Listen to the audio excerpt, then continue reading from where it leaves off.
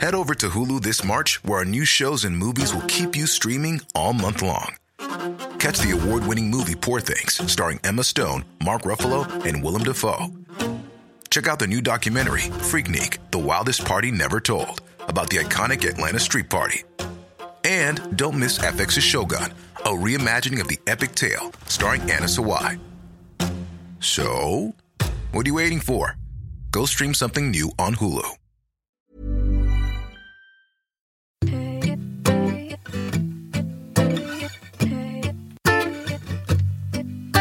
My friends, they wanna take me to the movies. I tell them to fuck off, I'm holding hands with my depression. Hi, I'm Dom Alessio, and this is Other Side of the Tracks. Each episode, we feature a new release and talk to the artist about the inspiration, meaning, and stories behind each song. In this episode, we take a listen to Inner Monologue Part 1 by Julia Michaels. She started her music career behind the scenes, writing songs for artists like Justin Bieber and Selena Gomez. But now, Julia Michaels has stepped out into the spotlight. Her songs have racked up well over 1 billion streams. It's fair to say Michaels is a certified pop star in her own right. Michaels recruited a few well-known friends to perform with her on Inner Monologue Part 1. It's an EP that's filled with beautifully crafted songs that convey emotions and thoughts we can all relate to, summed up in her own unique and honest style. And now, here's Inner Monologue Part 1 by Julia Michaels. All my friends, they don't know what it's like. I actually called my new EP Inner Monologue because it's sort of my deepest, darkest thoughts about how I feel about heartbreak and love and anxiety and depression, sort of things that I deal with on a daily basis. And a lot of these songs are songs where I could either be talking to myself or talking to somebody else. They're either, they're very internal, but they could be perceived as external too. But I'm calling it Part 1 because there is a Part 2 coming. I've thought about moving to a different state, a different country. Yeah, maybe that'll be better. So I'm not around you. Well, when I came up with the idea for Inner Monologue, I originally was going to do a Part 1 and Part 2. I was in a relationship at the time that I had started this idea, and I was super in love, like dumb love, like just pathetic. And so I was originally going to do a Part 1 and Part 2 of songs from where I was, from my last breakup, to where I am, which were just like really beautiful love songs to this person. And then he broke my damn heart. And so then I just sort of was like, screw it. And I just sort of intermingled all of the songs into both. So Part 1 is Anxiety, Into You, Happy, Deep, Apple, and What a Time. And Deep and Apple were two of those songs that I had written for him.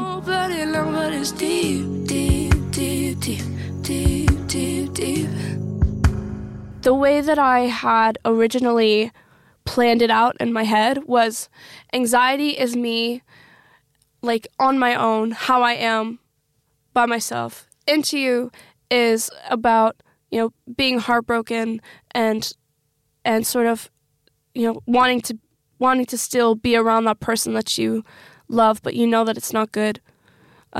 Happy is being bitter about love, that love, Deep is, being scared of love, but wanting it really bad and then finding it. Apple is knowing that something isn't right, but you still want to hold on to it. And What a Time is about it ending, but you being okay with the way it ended. What a time, what a time, what a time. You cleaned up my body like you wanted it forever. What a time, what a time, what a time for you and I. What a time. So Inner Monologue has a couple different producers on it. I actually did Happy and What a Time with these producers, RKCB. They had done a song called Diving with this artist, Bridget Medler, that I actually really loved. I loved the production. The production was so sick. And I had asked my manager to reach out to them, and she couldn't find a contact for them, so she DM'd them on Instagram and found them, and they were like, yeah, let's do it. That'd be so fun. And we wrote 2 of like my favorite songs on the record. And then Apple and Deep were originally started with me and my vocal engineer, who's also a producer, Benjamin Rice. And Anxiety started with Ian. And then there came a point where everything was great, but I wanted more cohesion. I wanted more cohesiveness between the songs. And Ian, I've known for 8 years. I've known Ian Kirkpatrick forever. He was actually one of the first people I ever met in the music industry. I used to sing demos for him. Like, he would write songs with other people and hire people to sing them, and I would be someone that he would hire to sing. And that's how we originally met, and we became friends after that, and we would put on like writing camps with some friends and all of that stuff, and so we've always just like been like really close. And I asked him if he would help me with this project, and he was like, I would love to. And he just completely transformed a lot of the songs into what they are. He executive produced it, so I mean he took Happy from one point and turned it into this beautiful dynamic creature of a song, and he did that with everything. He's so talented. He's such a genius. I really just like, I watch him in the studio and I'm just like, you are so neurotic, but you're like the most talented man I've ever met in my whole life. Don't kiss in front of me, it makes me sick. Oh, sorry. They are also other producers, Louis Bell and Frank Dukes. I'm not bitter, well maybe a little bit. I'd sniff glitter if it helped me feel something. A majority of the songs written on Inner Monologue are, I don't think they're any older than about 6 months. Some are 6 months old, some are 2 months old, some are a month old. I think Apple was probably the last one that I wrote, and that was about a month and a half ago, maybe a month ago. And I just, I wrote that slightly. I had the idea at home on the ukulele, and I brought it to Ben Rice, and I just laid down the ukulele in the studio. And a lot of the times I sort of freestyle the words on the mic, just because I feel like the whole stream of conscious thing is just so much better than overthinking for me sometimes. So I actually wrote Apple in the studio. I did the same thing with Deep as well. I started that at home on the piano, and I brought it into the studio, and I laid down all the piano, and then I had written the chorus at home, but I hadn't written the verses yet. And I finished that in the studio. Anxiety I wrote with Scott Harris and Ian Kirkpatrick, and that was a day where we were all just sort of feeling like uninspired, and we couldn't figure out what to do that day. And I think I just went like, my friends don't want to take me to the movies. My friends don't want to take me to the movies. Tell them to fuck off, I'm holding hands with my depression. Fuck off, I'm holding hands with my depression. And I was like, this is ridiculous, but also what I've been dealing with all week. Like, is this crazy to write a song like this? And Scott was like, no, let's do it. And I think that might be the oldest song. And we wrote that at Ian's house. Think about the things I'm missing. Now I'm wishing I was with him. Feel like I'm always apologizing for feeling like I'm out of my mind when I'm doing just fine. My exes will say that I'm hard to deal with, and I admit it. So I wrote Anxiety about, sort of just like, I wrote Anxiety about how I basically live life on a daily basis. I am that person that will make plans with someone and then cancel them, and then we'll see all my friends out and then, be upset that I didn't go, or be upset that they went, even though I was like, I don't want to go.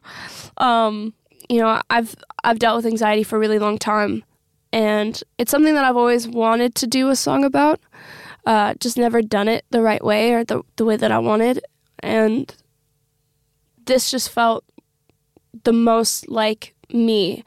Like I feel like I'm generally like a very sort of happy person sometimes. So I sort of wanted Anxiety to have a lighter element to it. But all my friends, they don't know what it's like. I didn't want it to be so dark, you know, and I feel like that's sort of how it always is perceived. I wanted it to just sort of, you know, it to be sort of more lighthearted in the sense that, like, you know, I have it, but I'm okay with it. All my friends, they don't know what it's like. And then after I'd written it, I had sort of drafted a text message to Selena, and I had waited for a minute to send it because I'm not usually one of those people that's like, hey, listen to this song. Do you want to do it with me? That's not like my vibe at all. And when I sent it to her, she was like, oh, I love this. You know, we've always been really open about our mental health issues, and it's something we've always talked about very openly together. So when this song happened, I just thought this would be such an awesome thing for both of us to do together. And, you know, in a way, it's not like a female empowerment song, but it's empowering in the sense that, like, we're saying, like, hey, we have this, but it's cool, you know? We're not, like, putting our fists up like an 80s movie, but we're like, hey, we've got this. And I wanted it to be, you know, two women talking about only their relationships with themselves and not, you know, women fighting about other men or other things or anything like that, you know, pitting other women against each other. It was solely just, you know, us talking about our problems and these things that we deal with on a daily basis. All my friends, they don't know what it's like, what it's like.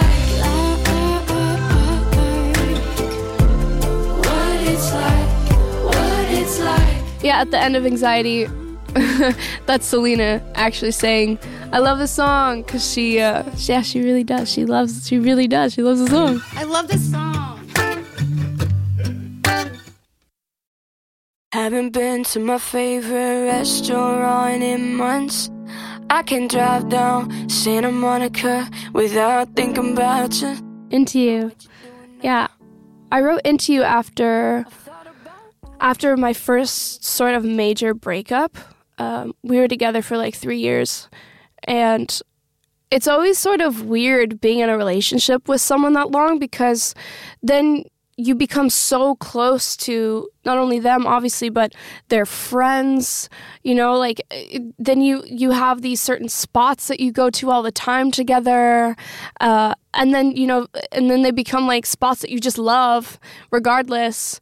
And then it just gets a little weird, because then, you know, like you still want to be friends with all of these people that are in his life.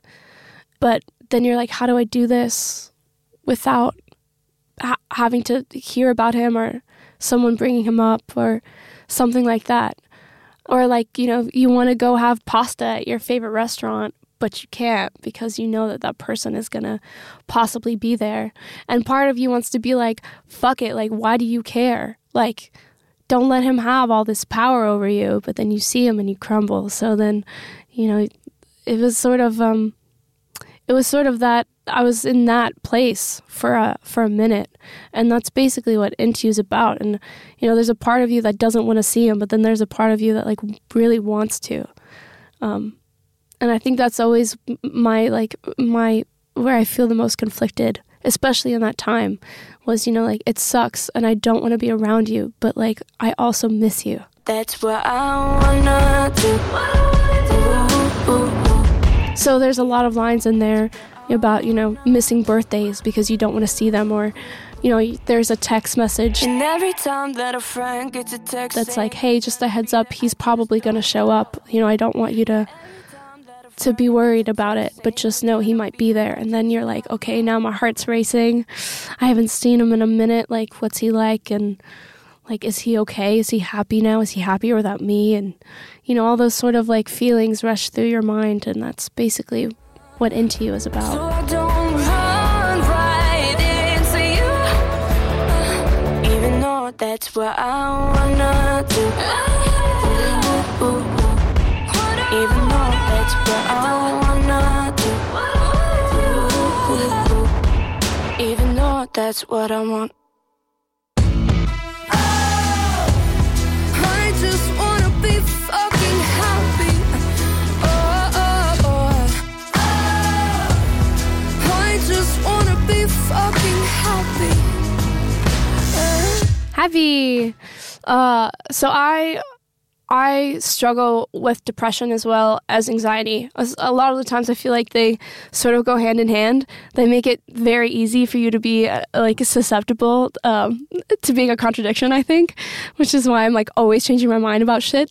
But I wanted to write a song about it just because I feel like it's another one of those topics that not a lot of people talk about or feel like they're not allowed to, or feel like they burden other people with like the, oh, woe is me, like I'm sad, you know. And it's like, it's not just that. It's like there's like actually something inside me that's not right. Like, there could be absolutely nothing going wrong with my life, but I am, like, internally just, like, so fucked up and just so sad. Like, everybody could be having a party around me and I could be crying, you know? And that's something that I've dealt with for most of my life.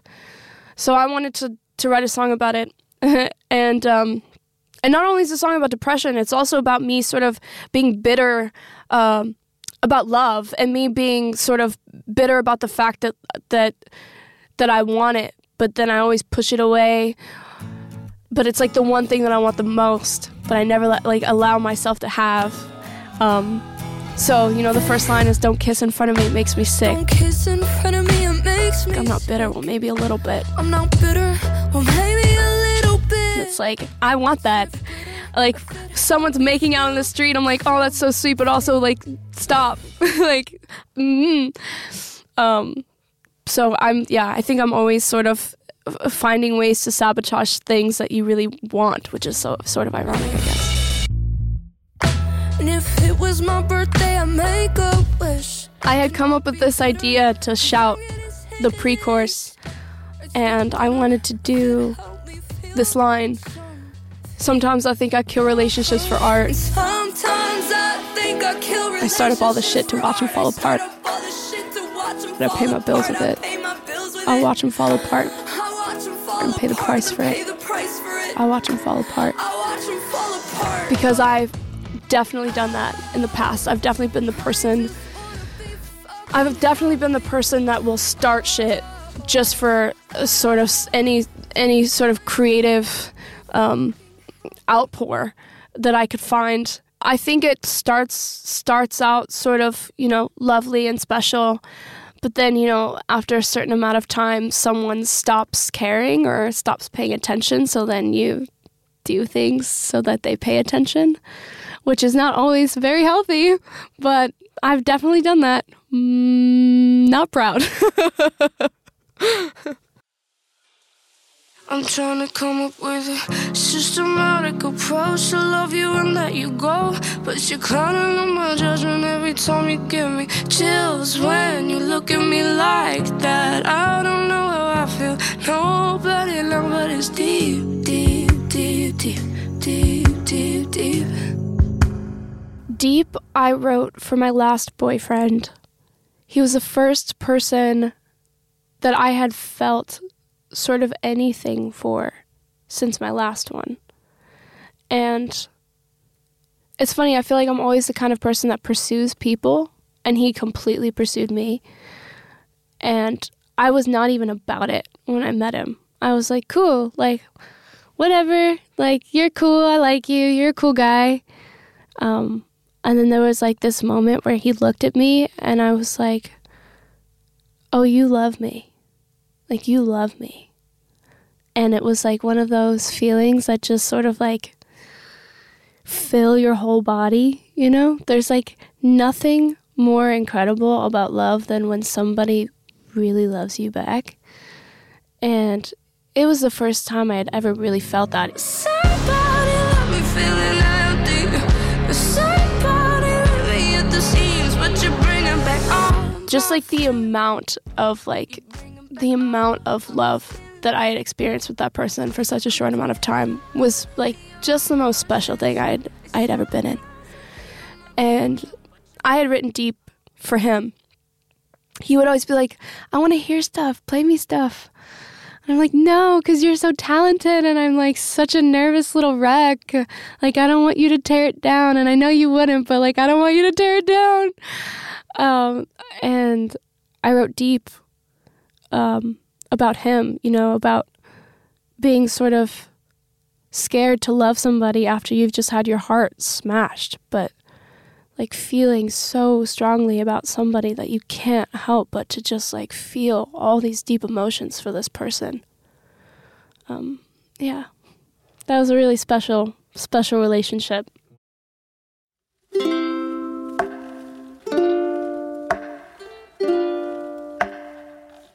Oh, I'd rather be kissing in summer, so innocent, in your apartment on the weekends. Lift up my dress to see where you've been. That's what I want, and that's where I am. Apple was another song that was supposed to go on part 2 of Inner Monologue. It sort of fell in that same realm of love songs. But if you really listen to the lyrics, you can see that there's sort of tension within the relationship. With my last boyfriend, I could see that things were changing. I could see in his eyes that they weren't the same. And there's nothing worse. You know, there's nothing more amazing than being in love with someone that looks at you like that, and equally worse when they stop looking at you like that, you know? And it became this thing where, you know, we were always trying to make time for each other. It never just like came effortlessly for us. And I think that started to sort of weigh on him a bit, that we couldn't just be together. There was always something that had to happen around it. And Apple is sort of about, you know, wanting to stay in the fantasy. You know, when we were together in our own little world, it was perfect. You know, we would laugh and like cry and make love and, you know, draw and like, you know, do silly things and just like be together. And then every time the outside world came in, it was just sort of too much for both of us. And so Apple is about that. It's about wanting to sort of stay in this dream, in this fantasy that we had sort of built together before it could like explode on us. And the sun in our eyes, guess love is blind. Let's not decide whether we're too far gone, 'cause I'd rather be. And I got the idea for Apple actually because I actually went to his parents' house with him in Seattle. And that was actually a moment that happened between us. I grabbed an apple out of the fridge and I bit it, and I kissed him after. And he was like, "You taste like apple." And that's pretty much how the whole song was initiated. That's how I started it. That's what I...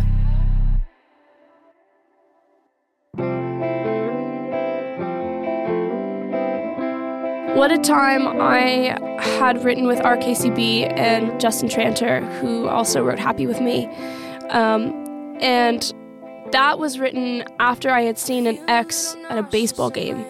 I knew he was going to be there, and I sort of just wanted to like swallow my pride and just go and be with my friends. But then you see that person, and then of course like all of those feelings sort of rush back, and you forget about all the bad stuff a little bit. And you just kind of like think about all of the good times that happened. And we had written that at the studio. And I remember just being like, what a time, you know, and then putting that in the melody. What a time, what a time, what a time. You cleaned up my body like you wanted it forever. What a time, what a time, what a time. After I had written it, I sort of had a similar situation to Anxiety, where I was like, who do I think would be really great on this song? And I really wanted a guy's perspective on this as well. I know we didn't end it like we're supposed to, and now we get a bit tense. I wonder if my mind just leaves out all the bad parts.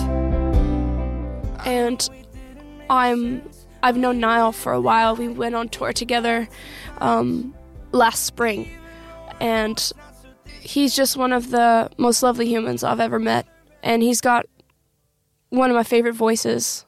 And I asked him if he would want to do a song with me, and I sent him the song, and him and I were going through very similar things at the same time, so it was very relevant to him as it was to me. And when he heard the song, he was like, I need to do this. I need to do this. I want to do this. He learned the guitar part. He learned all the harmonies. And he came in, sang it in 2.5 hours like a pro. And I think I even was crying. I was definitely crying when he sang certain lines. Like the start of his verse is, I know we didn't end it like we're supposed to. And, you know, hearing a guy say that to you is like, oh, like my heart was just like dying. It's like there are moments when it's like, these are things you want this person to say, but they never did, you know? And then when he sings What a Lie with me at the end, when when he was singing that in the booth, I just like lost it. He like actually walked out and gave me a hug because he could tell that I was really going through it. I think of the night in the park, it was getting dark and we stayed up for hours. What a time, what a time, what a time. You cling to my body like you wanted it forever. And then it came out really amazing, and he's amazing, and I couldn't even picture anybody else singing that song with me anymore. For you and I, for you and I, for you and I. What a time for you and I. What a time for you and I. Part 2 is going to be pretty similar to part 1 in the sense that a majority of it is about, heartbreak and intimacy and connection and that kind of stuff. But there's definitely going to be some more happy elements on part 2, and just more fun, no holding back, and just saying whatever the fuck I want. You and I, for you.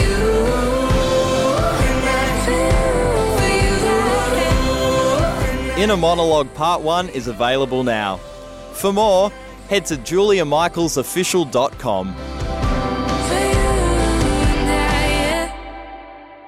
Other Side of the Tracks is produced in Sydney, Australia by U Music Media House, a subsidiary of Universal Music Australia. This episode was recorded and edited by the team at Forbes Street Studios in Woolloomooloo. For more, visit othersideofthetrackspod.com.